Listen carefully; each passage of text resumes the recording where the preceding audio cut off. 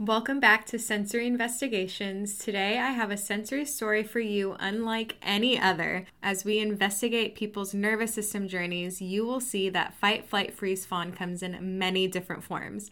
Gypsy Rose's story is an extremely unique story of fawn response. And while the story has some aspects that are incredibly rare, you may be surprised to see that you may also relate in some ways and be able to learn about the fawn response in yourself along the way. As a health and nutrition enthusiast, I have tried countless supplements and vitamins over the years.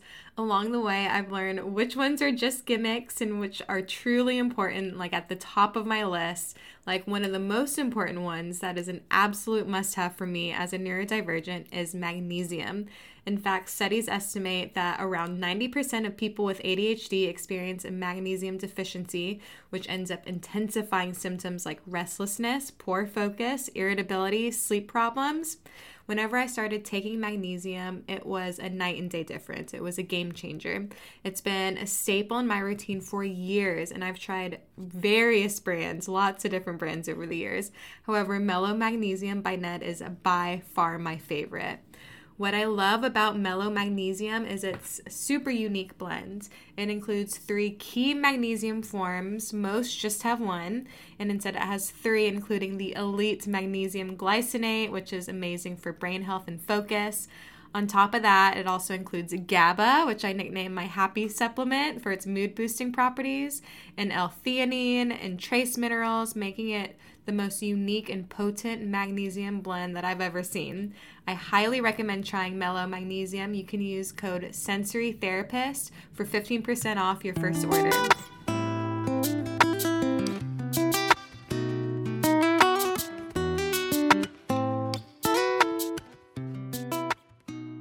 So today I have a story for you about one of the most famous Munchausen by proxy cases.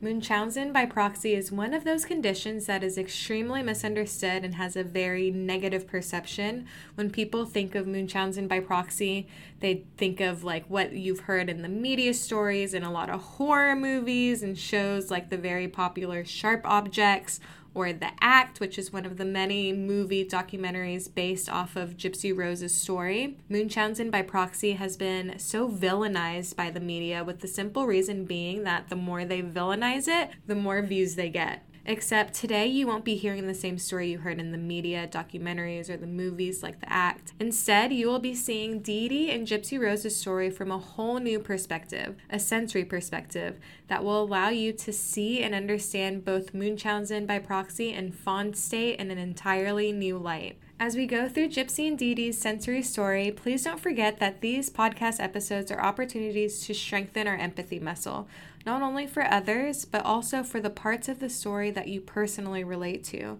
Remember to give yourself that same love and forgiveness, knowing that by doing so, while it may seem trivial, it may seem simple, it is actually way more powerful and therapeutic than we realize.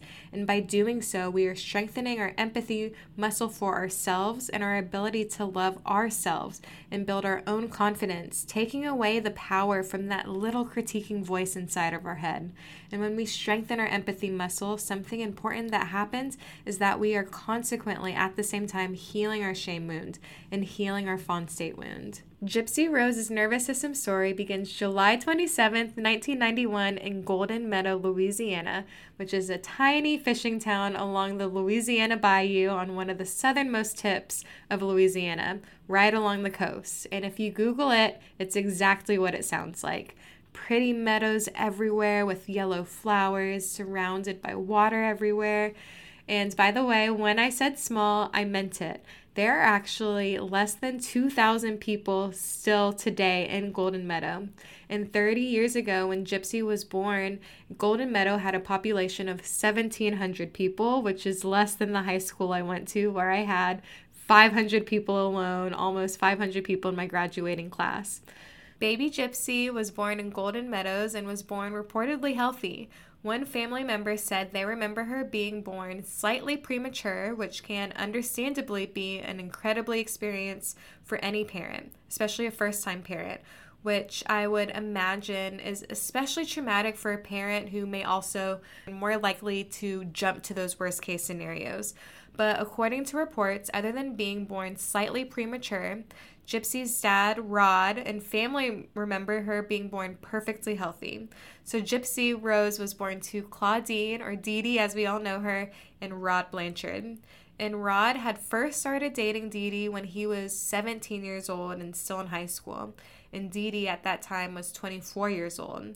And so they dated for 6 months before Dee Dee became unexpectedly pregnant. And with Dee Dee's pregnancy in their small town, they decided to very quickly get married, even though they had only been dating a short period of time. So they got married in December 1990, and very shortly after, Gypsy Rose joined the world in July 27th, 1991. And the story behind how Gypsy Rose actually got her name is from her dad, Rod, was a big Guns N' Roses fan, and because Dee Dee loved the name Gypsy, in which I personally love her name, and I find it interesting that Gypsy's name means wanderer, a traveler, which is the exact opposite of what you would imagine a free-spirited child named Gypsy's childhood would look like, and very different from the life she would live for the first 2 decades of her life. So shortly after Rod and Dee Dee got married, Rod decided that he had changed his mind and wanted to get a divorce. Upon his 18th birthday and becoming legally an adult, he realized he had married for the wrong reason and had married too quickly, a decision he would stand firmly by even when Dee Dee, who can be incredibly determined and convincing, tried her best to save their marriage. So hearing this, I picture Dee Dee at just 24 years old, still incredibly young and postpartum, just having given birth to Gypsy Rose, which this would be traumatic for anyone, especially someone who is highly sensitive. This experience could have contributed to a pattern of distress observed throughout the rest of her life. This mistrust could have influenced her decision to isolate herself from her family and fostering an us against the world mentality with Gypsy. Just reflect on for a moment the abandonment and shame that likely came from this whole experience, that Dee Dee likely felt and that you may have felt had you gone through the same experience. Shame is that feeling that fuels fawn state, a feeling that Dee Dee would go to great lengths to escape and to cover up. And while we'll never know the specifics, it appears according to interviews with Rod and Gypsy that he tried to stay in Gypsy's life. Even as a kid himself, he tried over and over again throughout Gypsy's early years to sustain their relationship. To what extent, we're not sure, but he did try until he eventually became shut out entirely, along with the rest of Dee Dee's family. So to really understand Gypsy and Dee Dee and some of the generational patterns that exist there, Dee Dee, as a child, she was the youngest of 6 siblings, and her mom claimed that she had a heart murmur. And because of this, it's reported that she received somewhat of a special treatment compared to her siblings, largely because of her proposed medical condition. Something happens when we are taught to be overly cautious as a child. Of course, while a healthy amount of cautiousness is helpful and keeps us safe, it can reach a point where it becomes unhealthy and have physical and psychological consequences.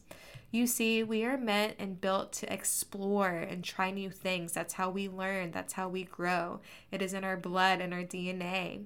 As we explore and move our bodies, it helps our senses to not only grow and strengthen, but to develop trust for the world around us.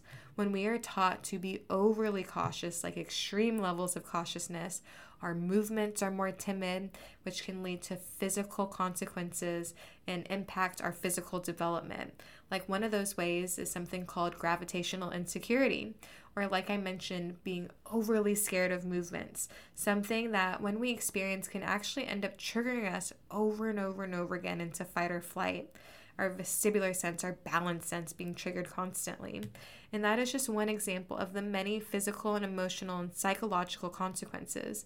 Something that is hard for me to share, but I believe is also really important to better understand Dee Dee and Gypsy's sensory story, is something that Gypsy has shared that happened to both her mom, Dee Dee, and herself. And I also want to provide a trigger warning for SA for anyone that wants to fast forward a minute or two. So Gypsy has come out and shared that her grandpa, Dee Dee's father, was sexually abusive to her as a child and her mother, which for anyone who has experienced childhood abuse, I want to send you the biggest virtual hug and all the healing and positive energy and the reminder that you are so worthy and so deserving. And while an important piece to sensory trauma therapy approach is acknowledging how traumatic it is growing up with a sensitive nervous system in a very sensory overloading world, we acknowledge especially that the world largely downplays sensory trauma. But especially regarding SA and child abuse, words truly cannot describe how horrible it is and how much it affects sensitive and developing nervous systems. And I say this to acknowledge, again, for all highly sensitive people, all HSPs out there, how worthy of empathy and understanding and worthy of love for all the trauma that we have endured, that we have experienced. You are worthy of more empathy than you could ever imagine. And to transition back to our sensory story really quick, I want to talk about the nervous system impact of particularly childhood SA. Research shows us two things that happen, and the first one is having heightened senses. The physical structure of our senses change when we experience trauma. They change to overly perceiving threats in our environment. It can lead to sensory sensitivities for those that didn't have that previously, or in many cases it intensifies already sensitive senses and nervous systems, which would explain for Dee Dee her constantly perceiving threats that are not actually there. Which brings us to the second thing that commonly happens, which is often an altered perception or warped reality.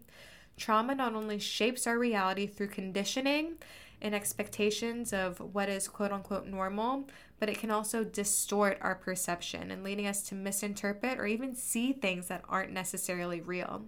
I think realizing this is important, like the FAWN state wound and shame wound in me will distort reality for me. For example, one of the ways that I used to all the time, and I would have a skewed understanding or warped view of reality. One of the things I used to do all the time was believing that someone was mad at me or that people were talking poorly about me or judging me.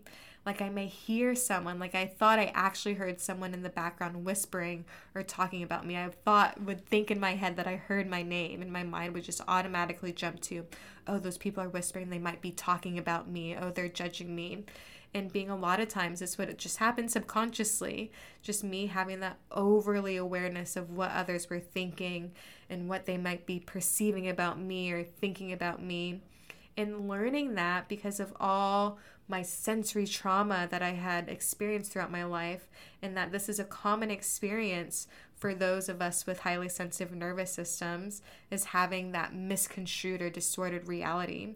The healing that occurred from finally knowing this and having this understanding, the healing that occurred from being able to label it exactly what it is, which is a trauma response and an altered perception of reality, and that it's not real, that allowed me to correct it and to heal, which is why I'm constantly, but also very lovingly and kindly questioning my perceptions and my thoughts whenever I'm worried if someone might be talking about me or judging me or if someone's mad at me, just very lovingly asking myself whether this is a threat, is real, or whether or not it is imagined or whether or not it is exaggerated.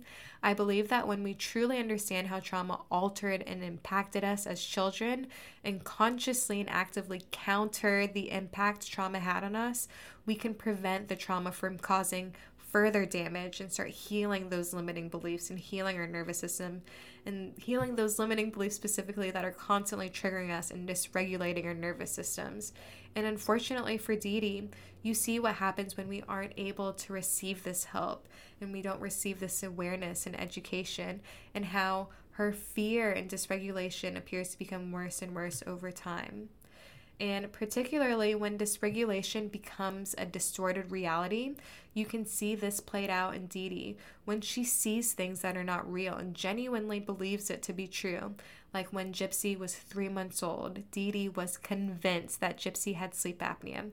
So if you're not familiar with sleep apnea in babies, some of the symptoms include noisy breathing, snoring, pauses in breaths, and my guess would be that maybe baby Gypsy was a restless sleeper. So I pictured Dee Dee 3 months postpartum, lack of sleep, dealing with all the emotions and trauma of a divorce and becoming a single mom, and projecting all of this anxiety, projecting all of this dysregulation into baby Gypsy.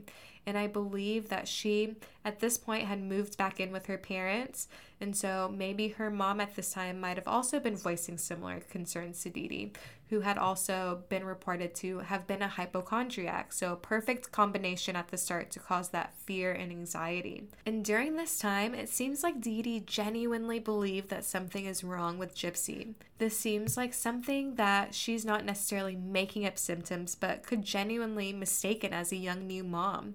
And maybe Gypsy had colic as a baby, or she was simply unaware of some of those baby nuances that can be scary if you don't know what's going on. And it seems like after this, things were okay for Gypsy for the next few years. We don't hear about anything alarming happening for a while.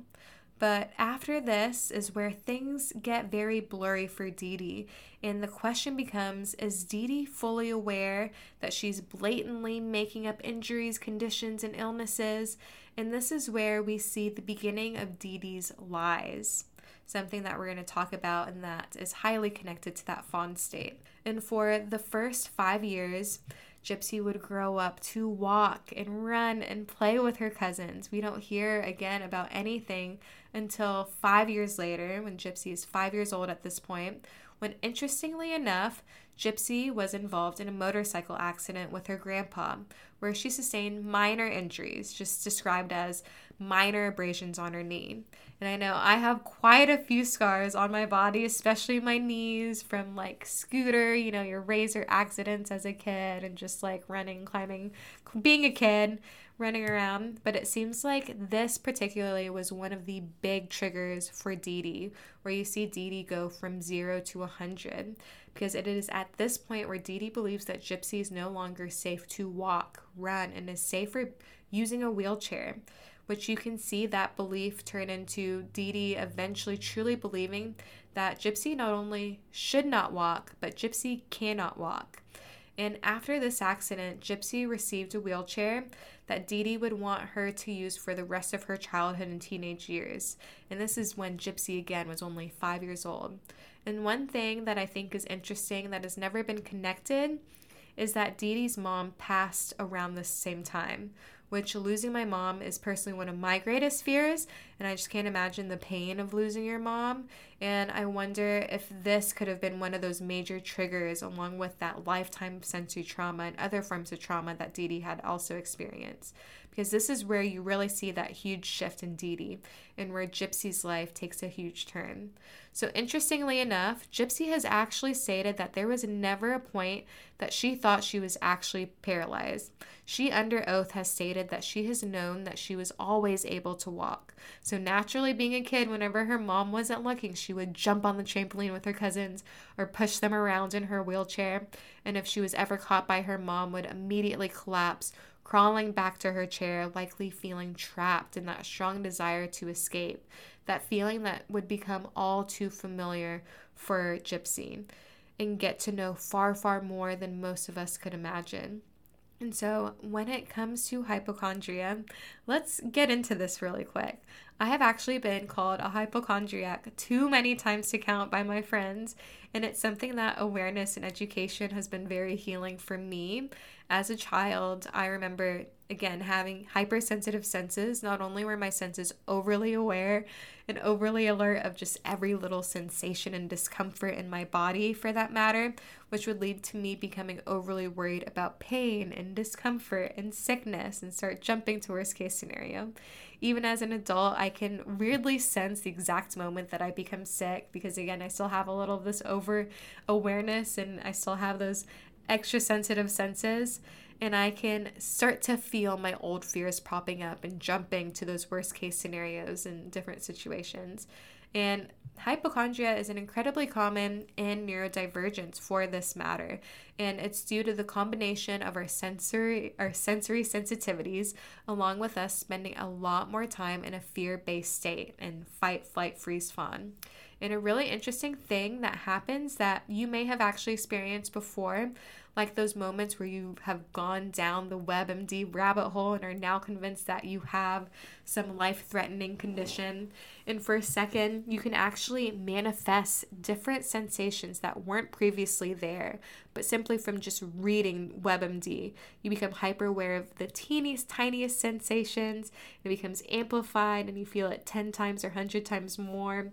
And you're feeling quote unquote symptoms that you weren't just feeling before, and it can become a vicious cycle. And now, being aware of this cycle and the science behind it, I'm able to tell myself in those moments that I am safe, nothing is wrong, I am healthy, and I'm able to stop it in its tracks from getting any worse.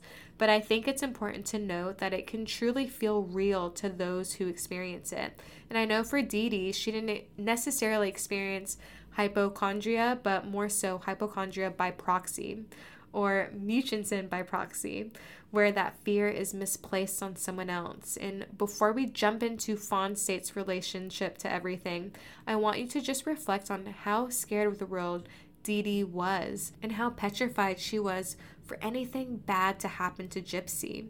And in a weird way, Dee Dee believed that she was protecting Gypsy.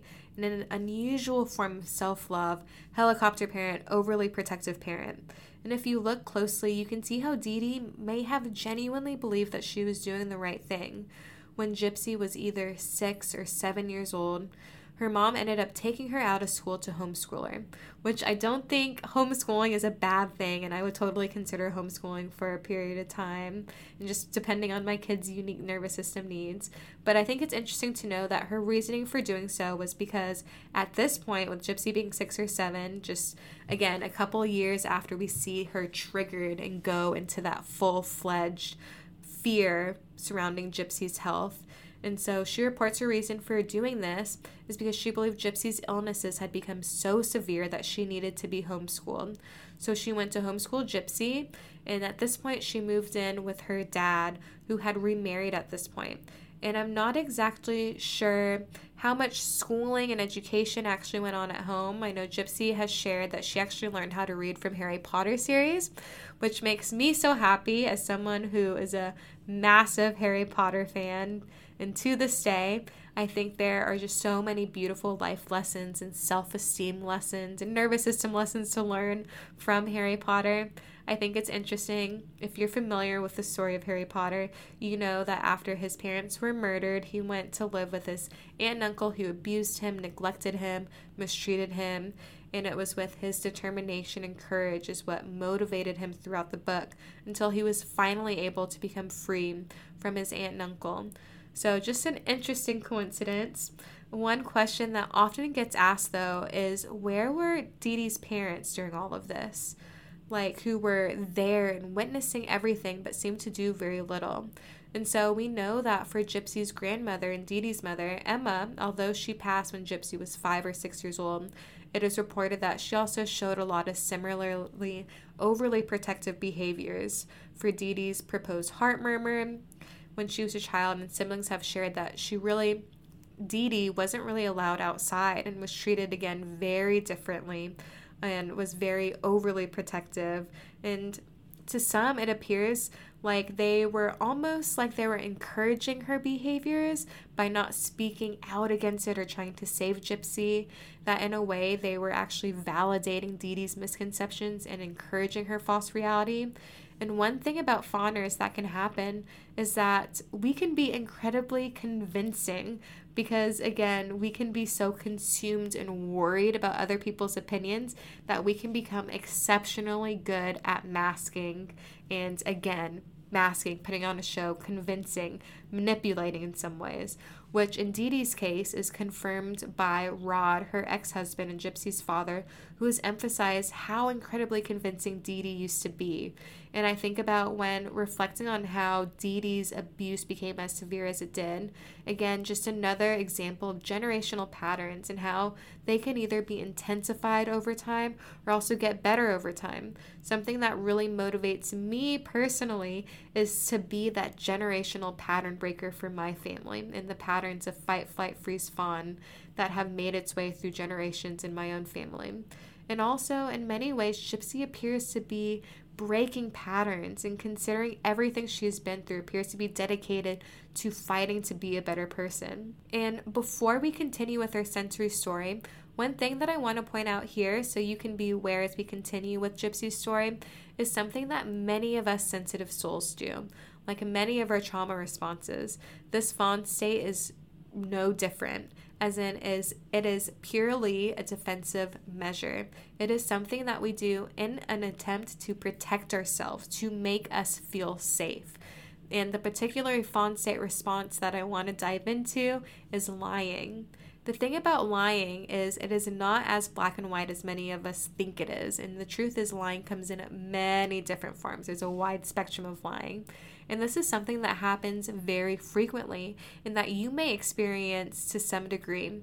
For example, there might be some lies that you tell yourself, again, like that distorted sense of reality. And this is something that I also see so frequently with kids that I work with. And not all of them, because I definitely have some kids that run on the other side of the spectrum, the brutally honest side. But one thing I see all the time is I will see kids either do something they know they aren't supposed to do, and then a teacher or someone will kind of reprimand them and ask, like, did you do that? And if they did that, to be immediately responded by, no, I didn't. And you'll see them stand by their decision. They'll stand by their lie. And you'll see that the more they stand by it, the more in that moment that you can see in their eyes that they are actually believing it. You will watch their memory shift and transform in front of your eyes. And if you think back to some of your memories, you can see how you may have shifted some of your memories as well. Or see an event instead of through rose stains, some pretty lens. Instead, you're seeing a past memory, a past event through dark, cloudy, through more negative lens. And like I mentioned, lying comes in many different forms, and there are actually so many different forms of lying that are considered socially acceptable, like sugarcoating. And for me, FAWN state is one of my top trauma responses. One of the reasons that it is also the most common, or one of the most common, is because in a lot of ways it is the most socially acceptable out of fight, flight, freeze, fawn. And for me, to be completely honest, I used to tell white lies all the time and sugarcoat things all the time because I was craving that validation. I was craving that feeling of safety that comes with validation. And something else I would also do is masking. I would use all my energy trying to overcompensate and make everyone else happy, being who they expected me to be or who they wanted me to be, because my nervous system was addicted and craving safety in that form of external validation. Someone to remind me that I am okay, I am safe, I am not in trouble. That was what my nervous system was craving. And masking is one of those things where oftentimes we mask and we end up forgetting who we are in those moments. And we, again, kind of similar how I said that when kids like stick by their lie, you can see them go from like kind of knowing they're lying to actually believing it. And the same thing can happen with masking. Instead of shifting to be who we think they want us to be in order to be accepted and to feel appreciated and to feel like we fit in, which is at the heart of FAWN response. And if you hear something or tell yourself something over and over and over again, you'll start to actually believe it, which is why at my lowest, I had completely lost touch and forgotten who I really was at my core. And I had really grown to believe that my mask was me and that my mask was my authentic self, even though it wasn't. And when we are constantly masking, it becomes easy to lose touch with who we are and we forget who we are, which has been a major point of healing for me in healing my FAWN wound, is getting really crystal clear on who I am at my core when external validation is not a factor. And if I was by myself, who would I want to be? What would I genuinely want to be doing that would make me happy? And learning how to give myself internal validation instead of constantly relying on external validation. We are doing all of these things to avoid feeling shame, and most of the time we don't realize it. So as we get back to Gypsy's story, Gypsy and Dee Dee's story, reflect on this and the fact that this is the root of Dee Dee's actions. And remember that this is one of those extreme cases where somebody fawns and lies to escape shame and to receive that validation. and from Dee Dee's childhood trauma, where she grew up in a world where she was similar to Gypsy, overly protected, and taught the idea that we must fear injury and be overly careful of all the threats out there in the world because our bodies are so delicate. And you combine that with the potential child abuse that Dee Dee may have also encountered. And when you look closely, you can see how Dee Dee was just living in this chronic fear. She was constantly looking for threats and fearful of threats, all just trying to protect her daughter, Gypsy Rose. So back to her sensory story. At this point, this is where things take a massive turn, where Dee Dee's family believed that Dee Dee was possibly poisoning her dad's new wife, which led to her developing mysterious symptoms and chronic illness until finally Dee Dee moved away after her family's growing suspicions of her, by which afterwards her dad's wife's symptoms magically improved, and Dee Dee moved over 2 hours away from the most southern point of Louisiana in Golden Meadows to another larger city along the Louisiana coast.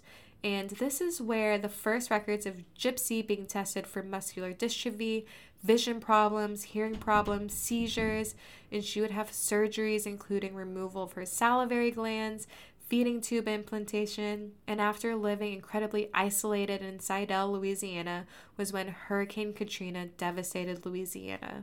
And I will never forget this when I was in 5th grade and hearing the horrors that came from Hurricane Katrina. And for Gypsy and Dee Dee, they survived and ended up living in a special shelter for people with disabilities, and they lived there for 3 months before moving permanently to Aurora, Missouri when Gypsy was 14 years old at this point.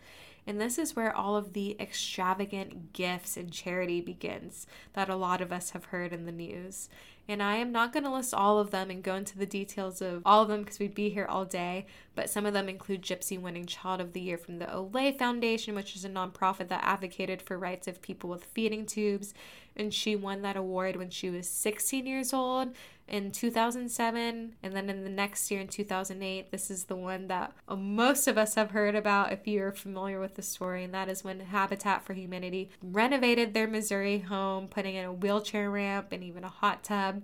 And then there were free concerts, like backstage passes to Miranda Lambert, and then free flights. You hear about Make-A-Wish Foundation and free trips to Disney World over the years.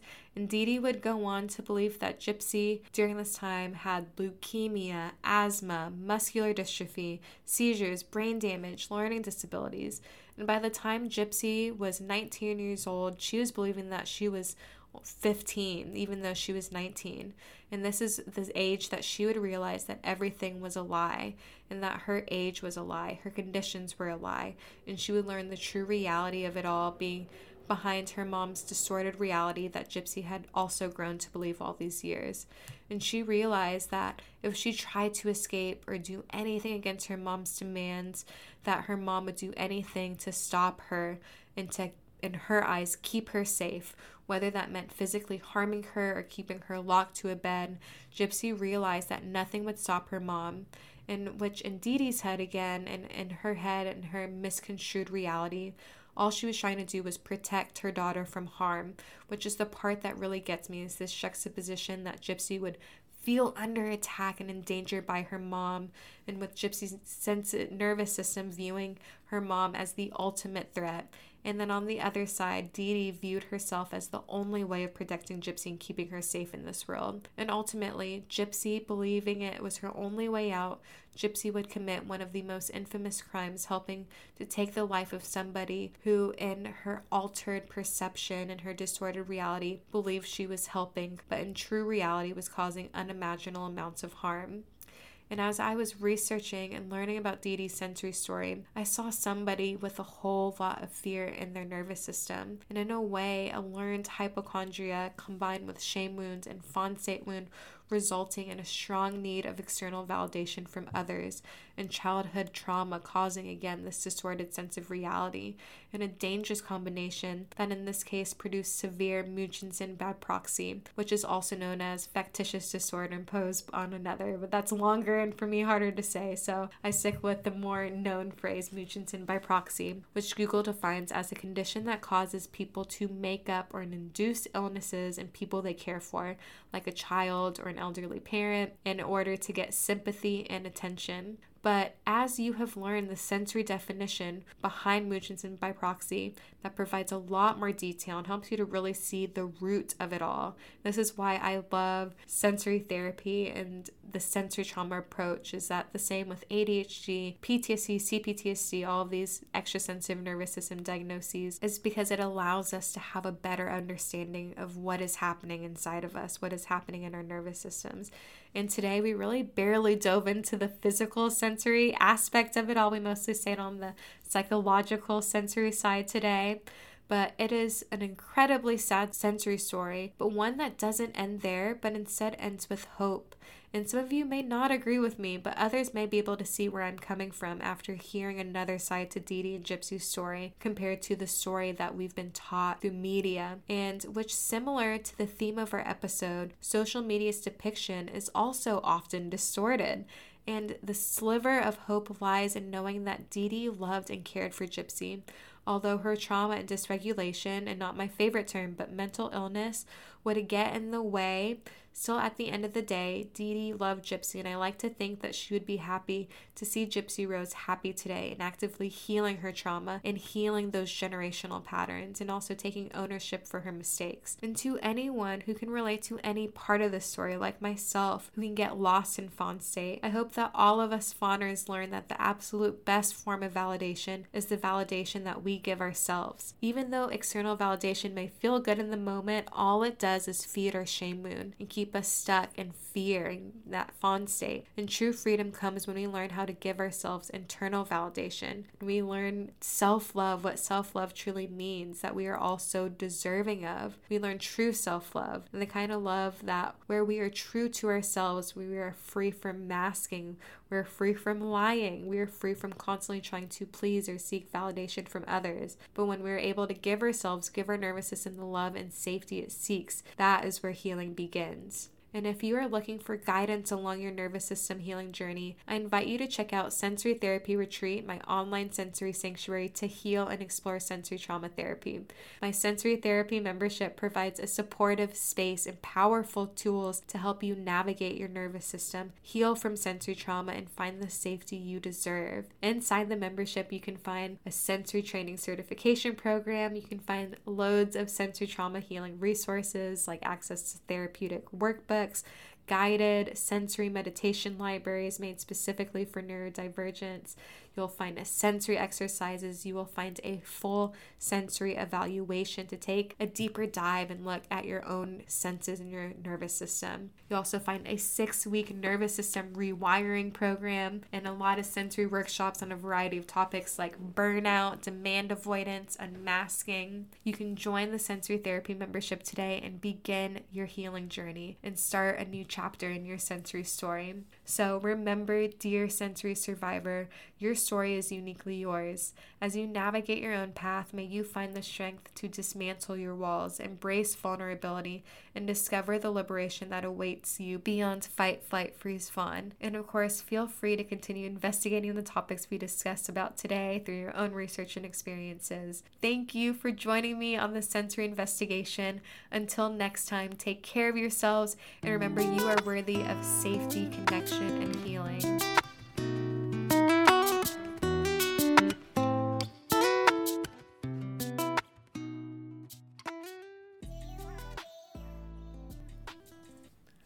Please remember that all information presented in this podcast is based on publicly available sources and interpretations. It is not meant to be a definitive account of any individual's lives or personal experiences, so always approach such information with a compassionate lens.